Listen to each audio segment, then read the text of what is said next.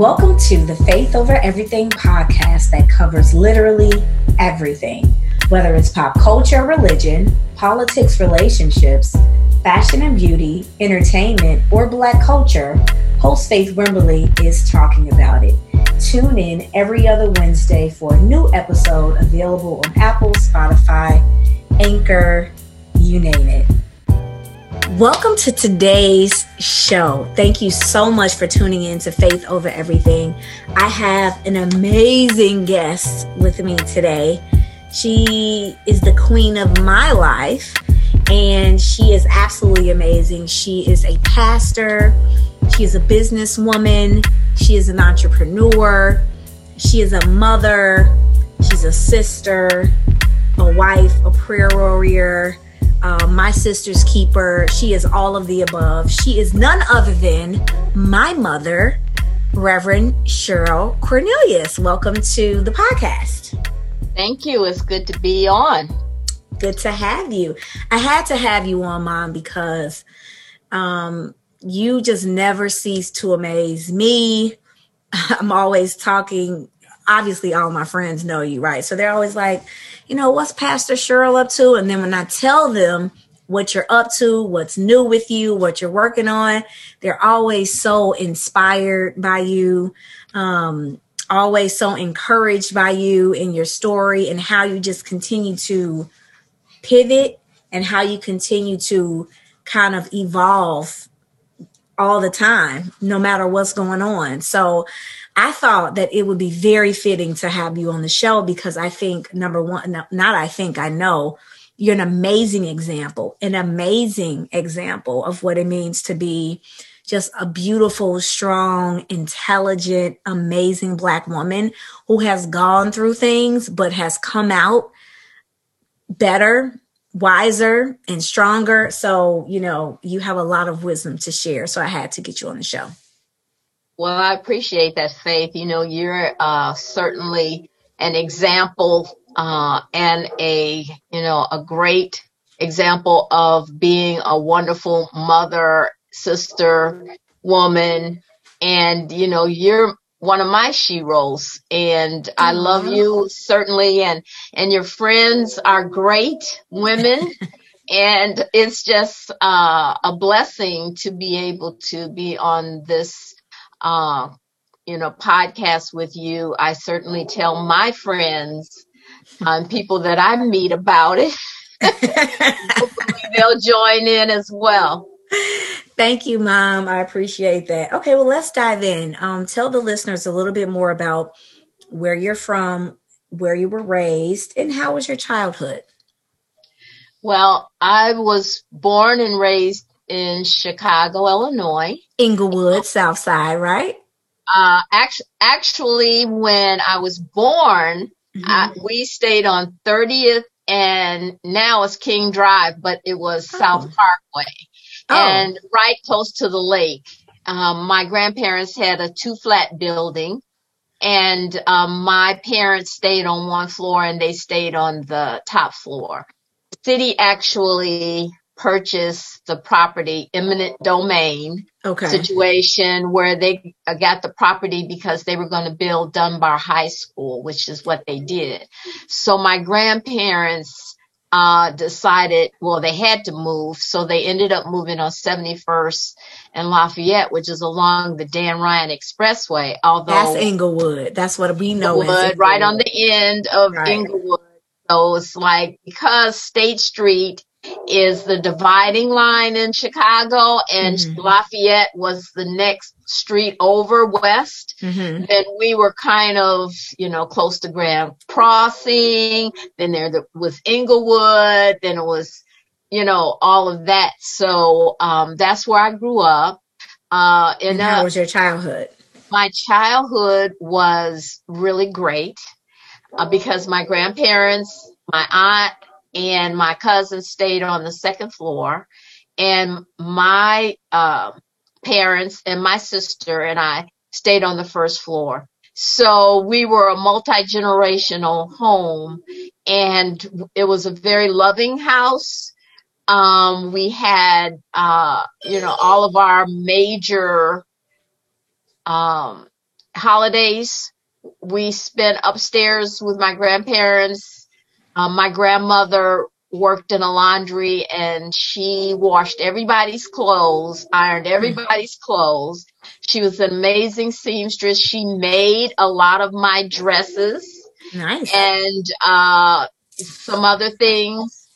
And so it was a wonderful house, full of love, full of laughs, for a long time, up until my teen years, my latter teen years, because my father ended up leaving our household, leaving our family. We came home one day and his stuff was gone. Why did he leave, Ma? The way it was told to me, he left because my mother, he wanted a son, basically. You know how some men just have this thing where they want a boy, Mm-hmm. not realizing that, boys come from men, right? Mm-hmm. Not women. Mm-hmm. And because he was not as attentive, I guess you could say, to my mother, she had decided that after my sister was born, she didn't want to have any more children. Mm-hmm. Although she did say later that if she had known that he wanted a son as much as he did, Mm-hmm. she would have tried to give him one, but they never spoke about it. He started having affairs and met up with, these women. He was a bowler and he bowled a lot. And so he met these women at the bowling alley. And of course, after conversations, they promised him that they would give him a son and all of that stuff. Which is bull, because you can't guarantee what you're going to have. Right, because again, boys come from, chromosome or whatever that the man has. And so, he ended up leaving my mother for one woman and then meeting another woman at the bowling alley, a younger woman who was actually younger than me, and marrying her, having one other child, and it was a girl. Right. Wow, that's so you're saying one day you came home and he was gone. That was it. Right. Yes. We came home. I had graduated from high school, was working at the University of Illinois. My mother, at the medical center side, my mother worked on the university side. And so we rode to work together. And so we come home and I go in the house first and I look and his stuff is gone. Wow. And so I have to tell my mother that Dad had moved out. Well, you had I had to tell her that because she came in, his stuff was gone, whatever. She had known him since she was about 13 years old. They married when she was 18 years old. The only man she had ever loved, been with, gone. Wow. And we know we don't have that much time, but we know what that did, to Granny. Absolutely. How she fell into depression and stuff like that after he left. Yeah. Mm-hmm. But so happy to say she moved on and was able to find love and joy and contentment and happiness. But that was a big blow for her. Absolutely. And for you guys too, because you always had your family unit. So I know. Absolutely. I mean, my father was my hero in so many ways.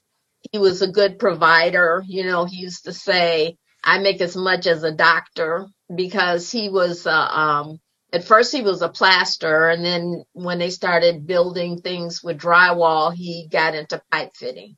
Didn't he work on some of the major buildings? Oh, some of the major buildings, universities, all those kinds of things he worked on. And so he always had a job. He always, made a good living. My mother didn't work for a long time. When she started working at Marshall Fields, which was a major, department store in Chicago. And we always got clothes from there. She had employee discount. We always looked good. Okay. Stay clean. Clean. Yeah. We always did. We always did it, kids. But, yeah, that was hard. I mean, it was hard. It affected my choices in men and relationships because I would hang on even when I shouldn't have. On tightly because I didn't want a failed, marriage or relationship or whatever. So yeah, it was interesting. Interesting too that a famous at the time astrologer did my chart and told me that I would never be married, that I would have relationships with men, but I would never be married. I came out of there so depressed. And Thank 45, goodness. 46 years later, that was a lie. Right. Truly. Truly. God had a plan for me. And it went over anything that the stars could dictate. I heard that. So you started, because you're also, among so many other things, you're also an artist as well. So you started sewing and getting into art in high school, right? Yeah, actually, I did a lot of things in grammar school. Oh, okay. I mean, I used to love to draw, and I've always been like a really creative person. And when I went to high school, I got into studio art. So I always had art in high school. And, and I even got an award from a department store that was sponsoring for the Board of Education, this art award. And I did a picture, and the next year when I came back, our art teacher told me that I had received an award. And I was like, what? And they said, yes. And it's going to be exhibited downtown at a new building that the city of Chicago had built, the Daly Center, which my father went and saw, it on exhibit. And then I was just like amazed about that. I'm like, really?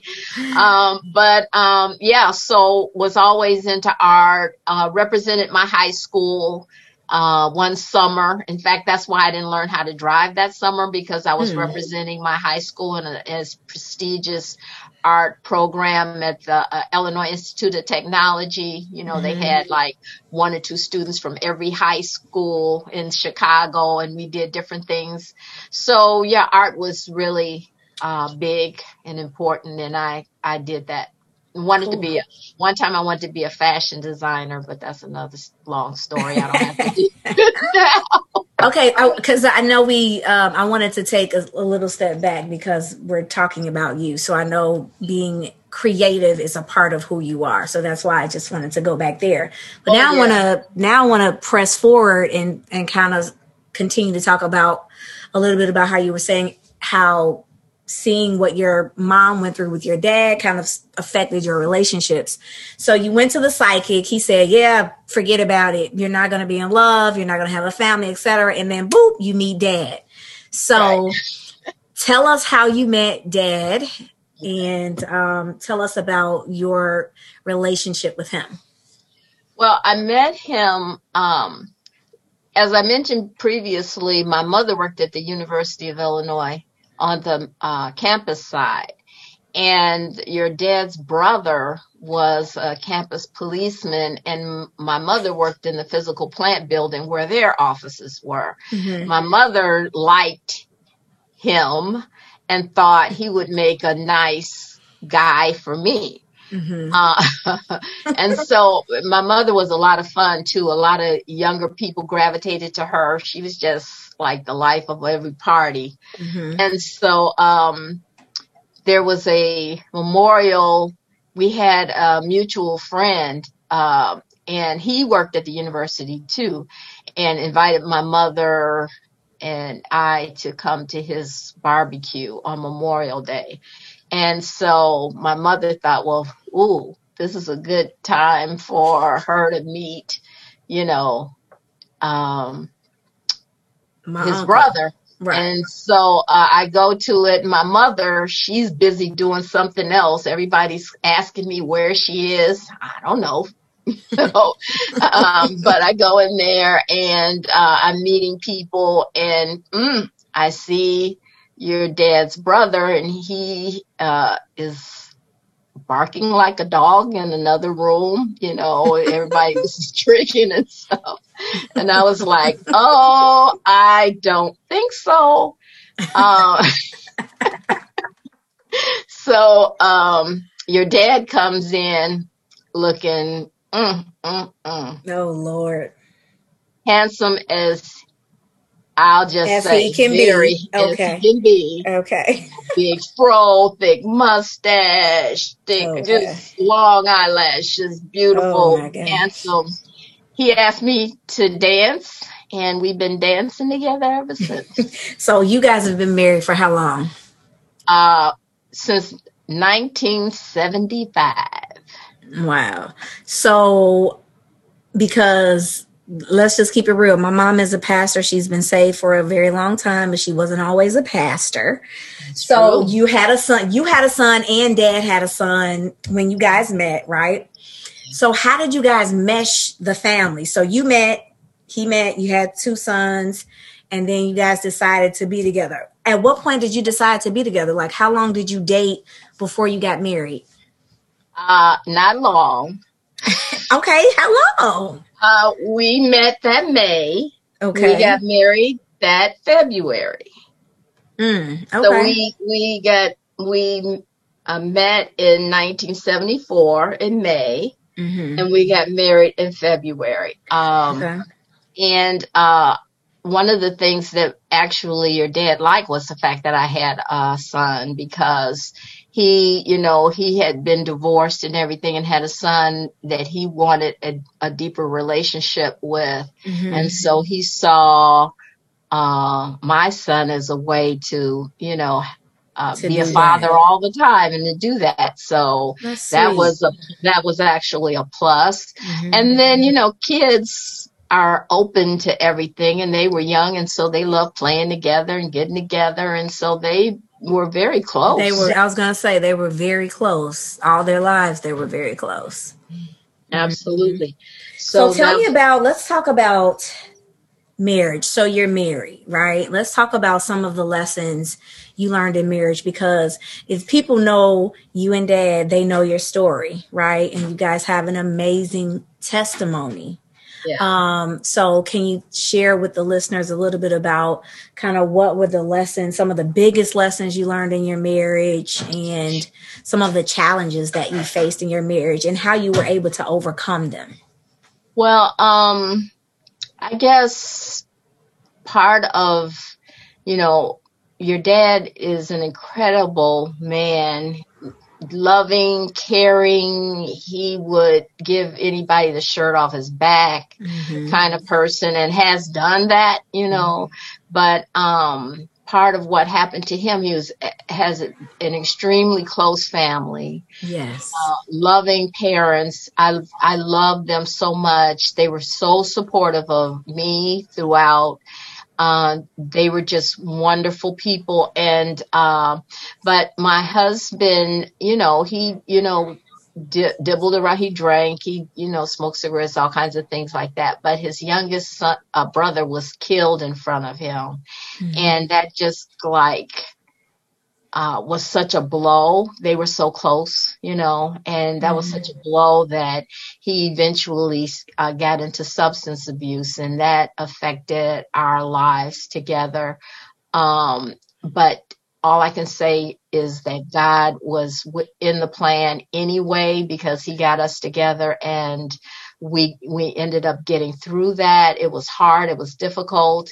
It was, a lot of things happened to us in our lives that, people would just open their mouth and shake their head. What? I can't believe that. And a lot of people would say, well, how in the world do you, I had friends that, would say, oh, you don't need anybody like that. You could do better by yourself. Why are you sticking this out? Why are you? And just part of that is me being so stubborn and not wanting to see a failed marriage. And we had children, all together. We had 5, you had 4 brothers and came along, and praise God for you coming along. Go ahead. The 5th one and the only girl. And so, it was extremely hard.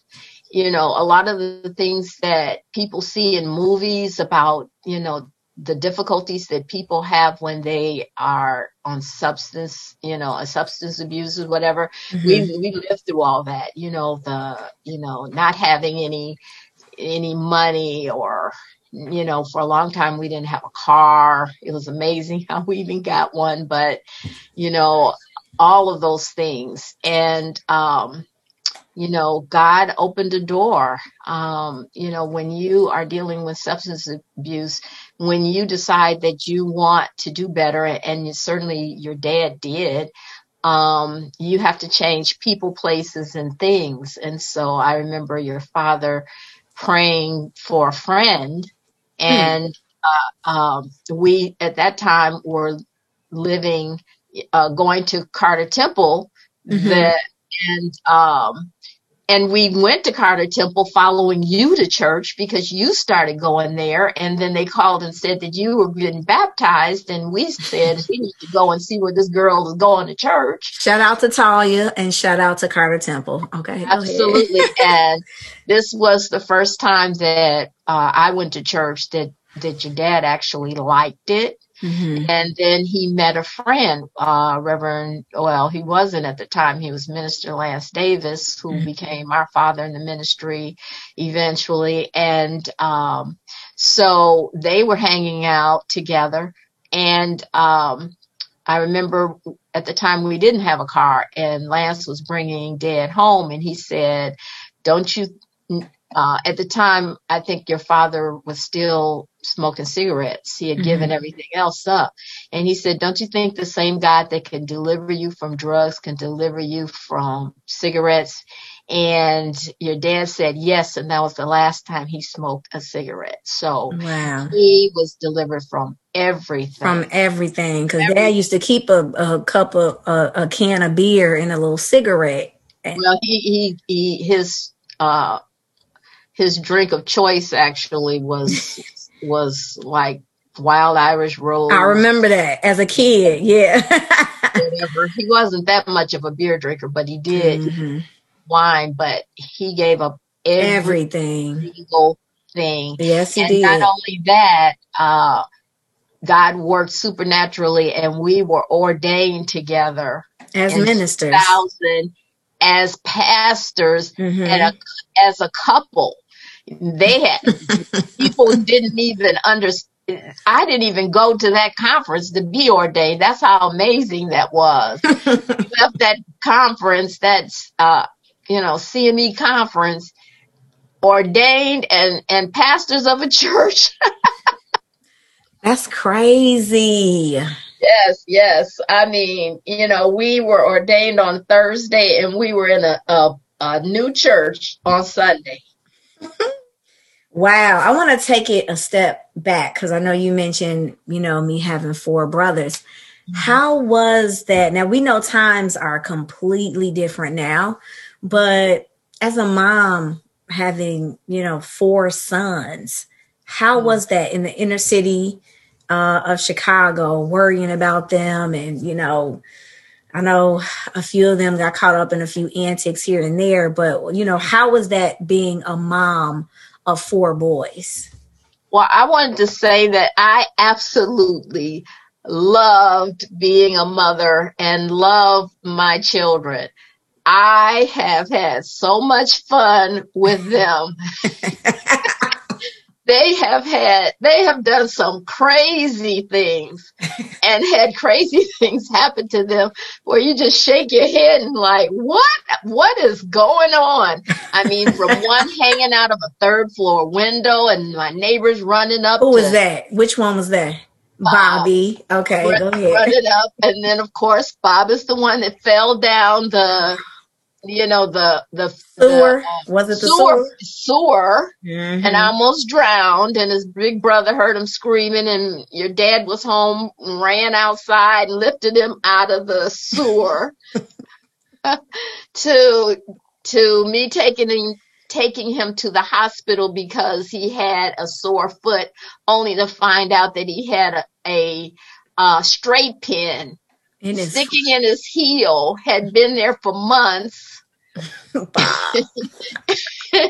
And they showed me the x-ray. Mother, look at this. And I could not believe he had a whole straight pin in his foot. So he had to have that taken out. So, I mean, I can just go on and on about him, as well as my other sons.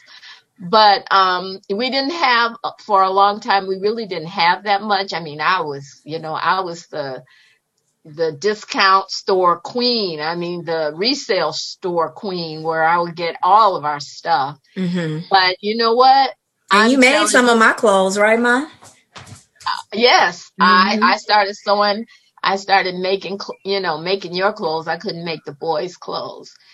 And it's interesting because you know how things happen to you in your childhood. You don't tell your parents. Yeah. One time, one of your brothers told me, I was so embarrassed because I would go to school and I would have the same, like the same jeans. I didn't even think in those terms, trying to get a deal or whatever. Yeah. So I would buy the same jeans, but just in different colors or whatever. I didn't know that people were laughing at him or teasing him at school or whatever. Kids are cruel, for real. I had no idea. But all I know is wherever there was a deal, I tried to get one. And you did what you had to do as a mom.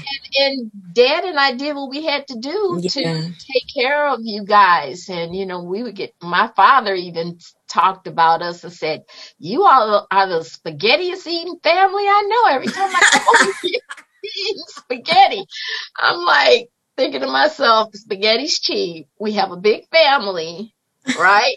And I love spaghetti. Okay, to this day, I love spaghetti. But I would make up dishes like Corny Cornelius's. I don't know if you remember that. Yes, I do. What was that? Beans and what was that? Corn. It was corn, and I would mix maybe and eggs. Basically, with green pepper and stuff, and mix it and give it a name. If I gave it a name, you guys would eat it. Well, I remember not being very picky. Like, I used to eat everything. So, well, it's amazing to me. You all did. I think your brother, oldest brother, he doesn't eat fish, but believe me, it was no fixing another dish. Whatever I fixed, that's what we had. See, people don't know. I think this right here is so important because I know for a fact, people look at me because I've gotten it myself. They see me, who I am, whoever, and assume how my life went. No one knows your life. Right. Don't nobody know what I've been through, what I lived through, what I personally experienced. We are blessed to say, hey, yes, we went through X, Y, and Z, but we were able to persevere, with hard work, obviously by the grace of God and, persistence, we were able to overcome and live the lives that, we worked hard to live. But I just think telling your story is so important. And it's a lot that's not even being said, but I'm just saying little things like this, people don't know. Oh, absolutely. People don't know. Sometimes we used to have to heat up the house with the oven. Like, people don't know that. That's true. I mean, absolutely. And I would go to work and people didn't know what, you're trying to look professional. You're doing your job. Yes. You know the drama that you're going through. Oh, that's deep, Ma. You're right. putting on this front so that people don't know that you really want to cry somewhere, but you're trying to do the best that you can wherever your job is. And I think a lot of people go through that. I think a lot of women go through that. They put on that, try to put on a happy face. But I think it's also important that people not only understand their past, but deal with those hurts so that they can get through, because God has a greater plan for you. You don't understand it when you're going through it. But everything that I've gone through has made me, I think, a stronger person, a better person, a more compassionate person. And I always believe that I'm able to help other people, because of my testimony. Like if somebody's going through a difficult time or somebody, Absolutely. I actually, and I give all glory to God. There was a young minister at our church, and she was actually going to sign the papers for her divorce. And I was led to call her. And in the course of our conversation, I gave my testimony. And she decided she wasn't going to sign those divorce papers. And at the time, she had one little girl. They have been happily married ever since. And they have 4 daughters now. Wow. And she said, I have the papers that I am going to sign right now. Literally. And she said, I told him I'm not signing the papers, that, I think we're able to work this out.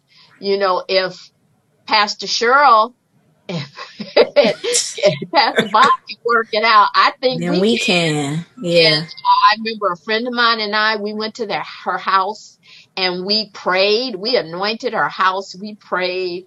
And that was years ago. I mean, their little girl is now in college. Wow.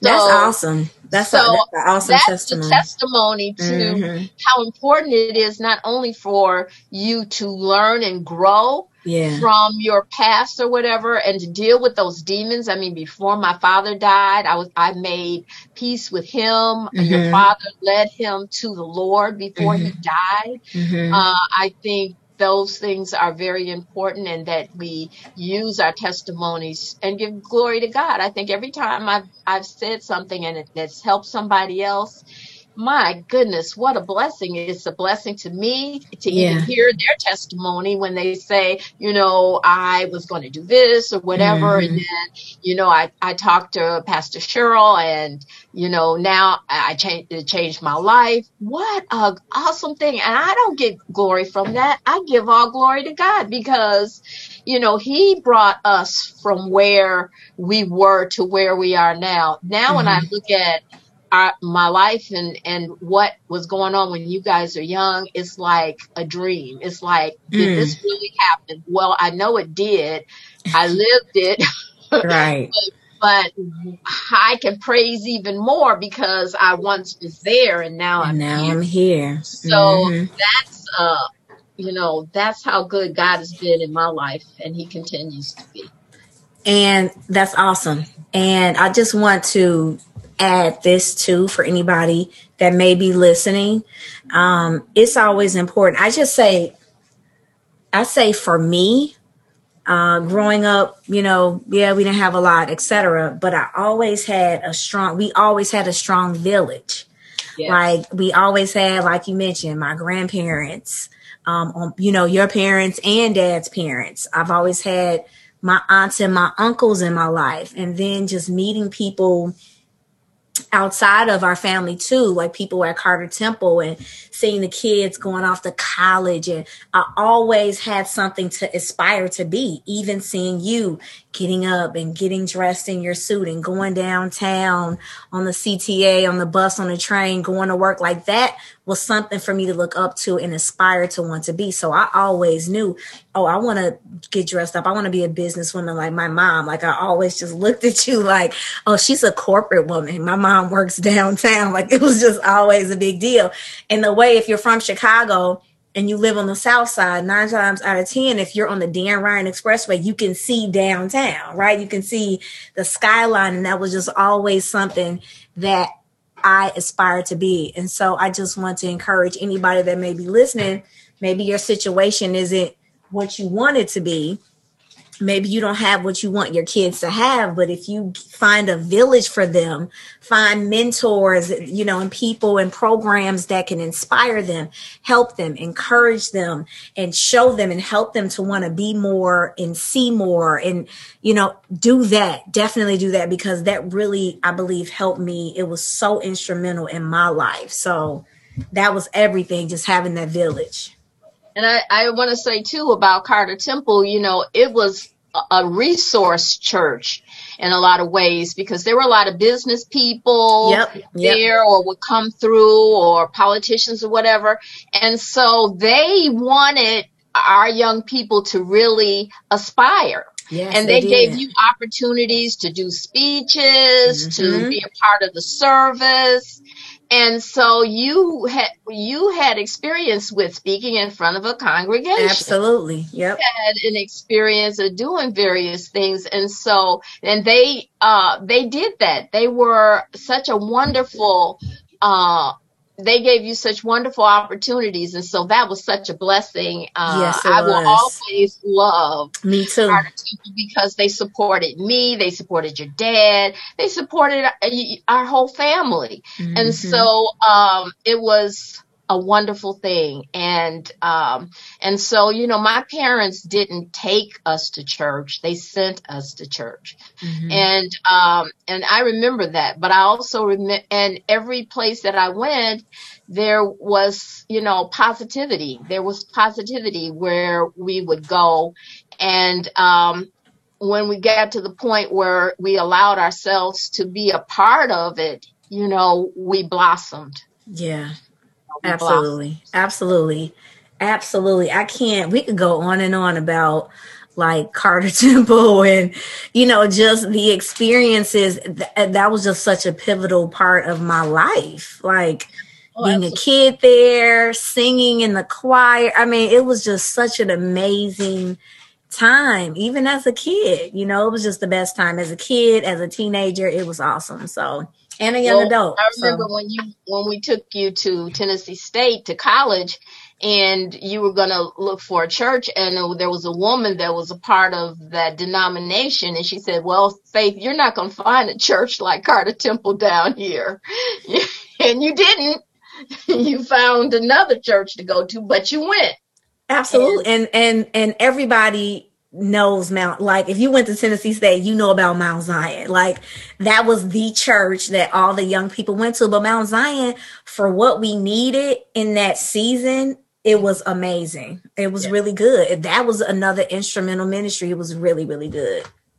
Absolutely. When I could get up for church in the morning, I would get up and we would go to Mount Zion, and it was great. Okay, so let's take it back, right? So, you're married, right? You're in ministry now. Your career has blossomed. Now, I want to take it a step back because you did a lot of things older in life, right? How old were you when you got your driver's license?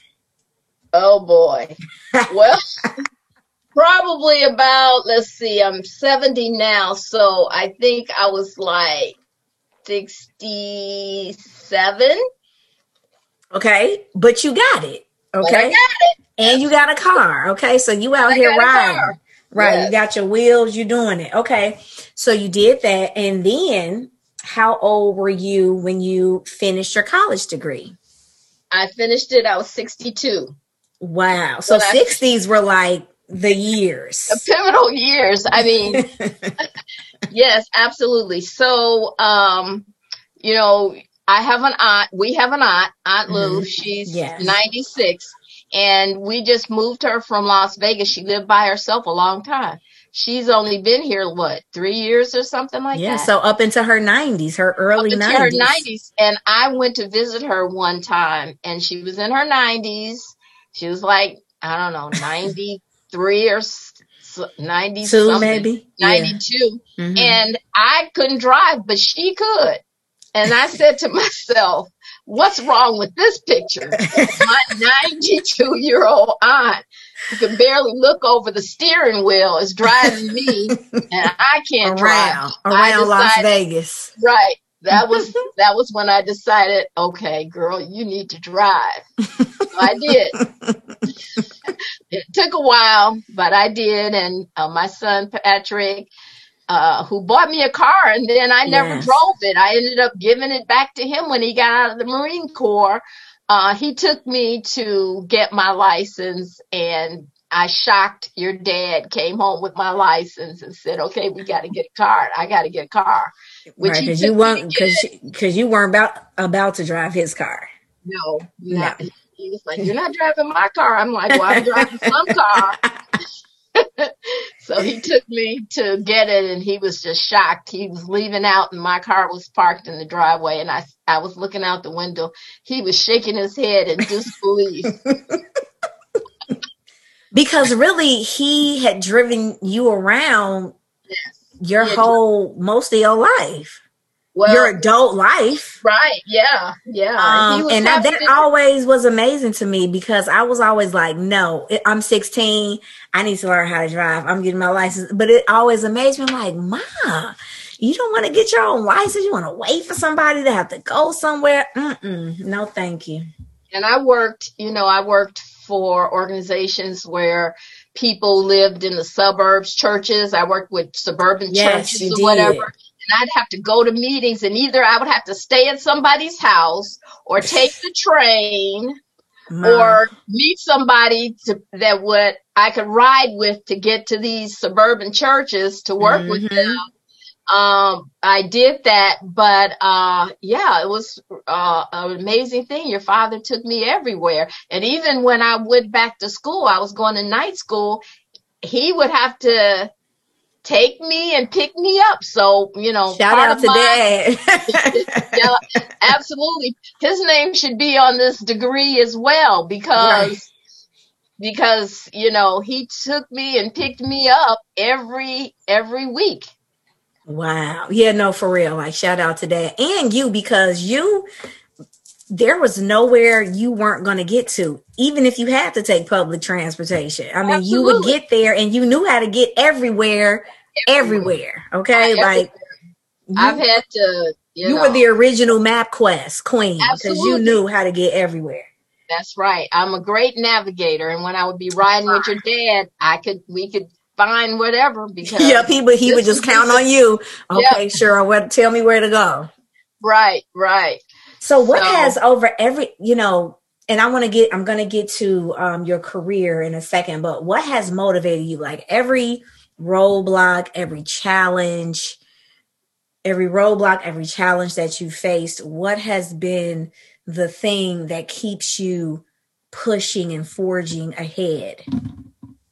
Well, I think I have always felt like I had the spirit of David in me, in a sense. Explain that to people that don't know who David is. Because David was a warrior. He was a king in Israel. He was one of their greatest kings. And as a boy, he fought Goliath.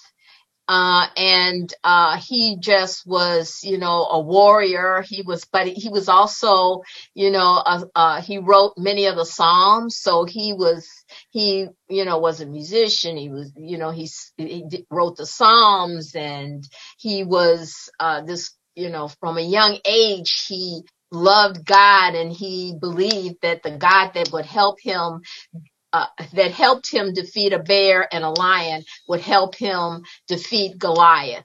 And so it was nothing that he wasn't willing to do for God and for his people. And so he was a great king in that way. And I always felt adventurous, willing to do something different, to go, just to put yourself out there, in a sense, And so I did that. I mean, that's why I went to Haiti for 8 years and preached there. someone said, you need to go to Haiti. And I said, I sure do. And I went and changed my life in so many ways, to have that opportunity to do that. I was even in Haiti right after the earthquake, ministering to people. So, after Hurricane Katrina, I went down to Houston to minister to people, to tell people that God loved them, that they weren't forgotten. And so just being able to say, okay, if God tells me or shows me is something that I need to do, I don't want to hesitate. I want to do it. So I look at my life as an adventure, and every time one door closes, another one opens up. And I'm like, David, I believe that things, no matter how bleak it is going to get better, because he cares for me and he has a plan for my life, like he has a plan for everybody else's life. So everything that I've gone through in my life has opened the door, in terms of my career, has opened the door for another thing. For instance, I got into volunteerism and working with churches to volunteer because my uncle told me about this job, and I applied for it and didn't get it, but eventually it opened up again and I got it. I found out that the person wanted to hire me, but was pressured to hire somebody else. I got in that job as an administrator, in an administrative capacity. And like in June, the director took me to lunch and said she felt I was good with people, and she was going to elevate me to work with major corporations to help find volunteer opportunities for their employees. So I worked there and became a director. Then that organization, is a long story, closed. And I had met somebody before the organization closed. They called me at home and offered me a job with World Vision and an organization called Mid-America Leadership Foundation. I started working there, and the program that I was supposed to do for them, I didn't end up doing, because the person that I had met, Dr. Bill Leslie, who was working on this program called CityLink, which was a volunteer program, had a heart attack and died, and they asked me to do the program. Well, when I came in to do the program, they gave me a bag of information that Bill had been working on. Unbeknownst to me, it was forms and things that I had shared with him that I was using at the volunteer network. They just changed the name, put CityLink on forms that I actually had developed myself. And there I was. So I was with this new program, recruiting volunteers from churches to work with nonprofits throughout Chicago, and especially underserved communities. Ended up going from 0 volunteers to celebrating my 10,000th volunteer. Amazing. Leaving there, working for Christian Community Development Association, which is a national association of churches and nonprofits and ministries doing community development. Worked for them from 2000 to 2006, I believe. Or 6, and then they changed directions, and I stopped working there. You told me I needed to get a job. I went to work with you, was placed at a job in 2007 doing administrative work, ended up working there till last December, went from a secretary, more or less, or administrative. I took a step back to take that job because of what I was doing. I was director of operations at CCDA. Took a step back, took that job, ended up leaving there as the chief operating officer.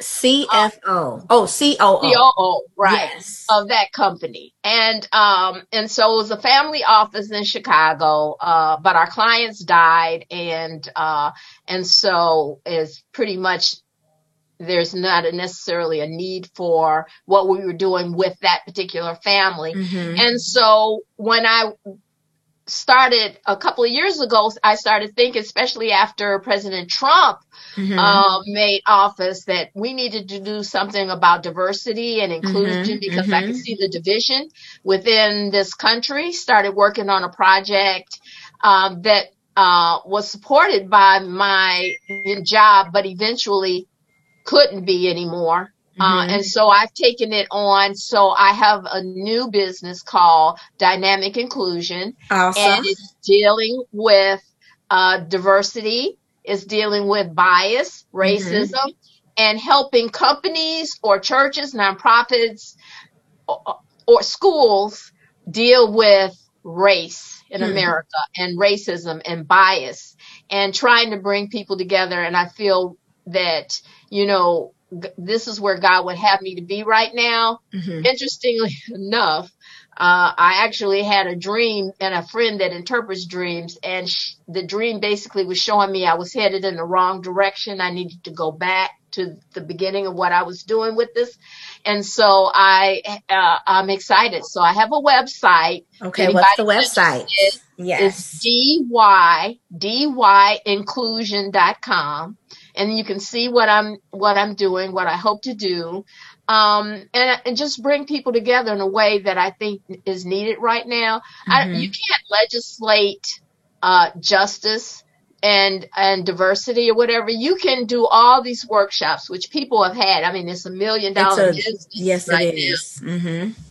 And people, you know, especially if there's something going on in their business and there's an event like at Starbucks or whatever, and you do these workshops for people, and yes, you can do that, but you can't change a person in the inside. You can't change their heart. And so my program is more talking about how did you first hear about race, and how have you dealt with race in your life, whether you're a person of color or whether you're not. It started from somewhere. Babies aren't born racist or with bias. It's a learned behavior.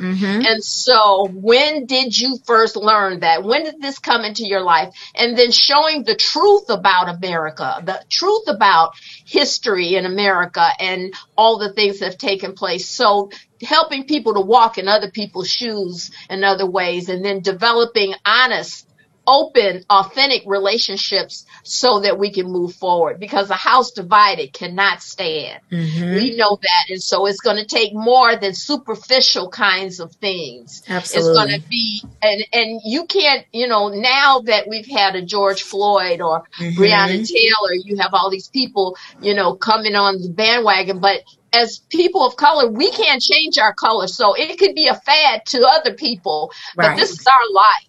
That's right. So if you want to be an anti-racist, as that's the new buzzword, it is something that you have to work on every single day. You have to be committed to that, to work on it every single day, just like Black people have to deal with it every single day. That's right. And so helping people to get to that point where they understand it. And particularly as a pastor, being in a denomination with white people is multicultural. I want others, and have worked with other churches that have been all white or whatever, that help my brothers and sisters understand that they have a mandate from Christ to live a life of love, of justice, and of mercy that they show towards one another. And if you cannot do that, if you cannot do it, because Christ said, they'll know that you're my disciples by the love that you have one for the other. If you cannot love your brother and your sister and treat them the way you would want to be treated, or even better than you're treated, then you can't love God. Close your doors. That's right. Because that is not what God would have you to do. And what we have seen in the last week with people storming the Capitol, some of them had flags with "Jesus is my King." That's what they think. That's what they think. Like, oh no, Jesus would not support this. He wouldn't support. He's not a part of any of it. And racist. But listen, Mom, but this goes back to slavery, because they also were toting Bibles, right? And calling themselves Christians then, as they were killing us and raping us and maiming us and doing everything else under the sun. So that's the mentality. That's what they think, but that is not. Not only that, you have the doctrine of discovery, where the church told broke up on a map that they had, the dividing the world and saying, okay, Spaniards, you can go to this section, or French, you can go to that section, and then you can claim the land that you find for God and for country. And if the people, you know, if you can't get them to believe what you believe, or you can take their land, enslave the people. I mean, this is something from way back before America was founded. So these are the kinds of things that people need to know about, because you know, there's a group called Sojourners, and they have a book that they've had for years called America's Original Sin, talking about racism. And so that's America's original sin, how people came over, took land from the Native Americans, indigenous people, and then every group that they felt that was less than them, over the years, they have subjugated them and either enslaved them, or they have had a very difficult time in America. And I want to get that book. I'm going to go table that and get that book. And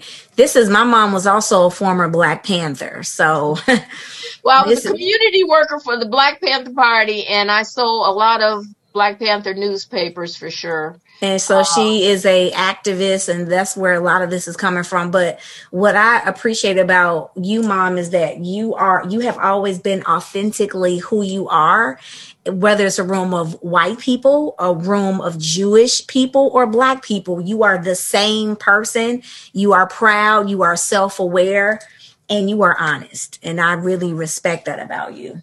Well, I certainly believe in standing up for what we believe in, and we have to speak truth to power. And this is a time for truth, and it's a time for repentance, and it's a time for building, because the Bible mentions certain countries, nations, but does not mention the United States. And surely God knew that the United States was going to be a country. So when you look at that, you wonder, well, what has happened? Are we going to implode like the Roman Empire? A house divided, again, cannot stand. So what's going to happen? Either we're going to be on the right side of history, or we're not. And with that said, ladies and gentlemen, that concludes the show. Mom, thank you. No, seriously, thank you so much for being on with me, for sharing with us. And, I just hope people are inspired and encouraged to push through, to keep reinventing themselves no matter what, to keep striving, to be courageous, and to walk in their truth no matter what as well. So thank you so much. You're welcome. Thank you, Faith. It's been a pleasure, and I look forward to seeing you soon, my beautiful daughter. Love you. Love you too. Thanks for tuning in to today's show. Feel free to follow Faith Over Everything podcast on the following social media platforms: Faith Over Everything _podcast on Instagram, Faith Over Everything podcast on Facebook, and email is faithovereverythingpodcast1@gmail.com. Don't forget to like, share, rate, and post. We appreciate the support.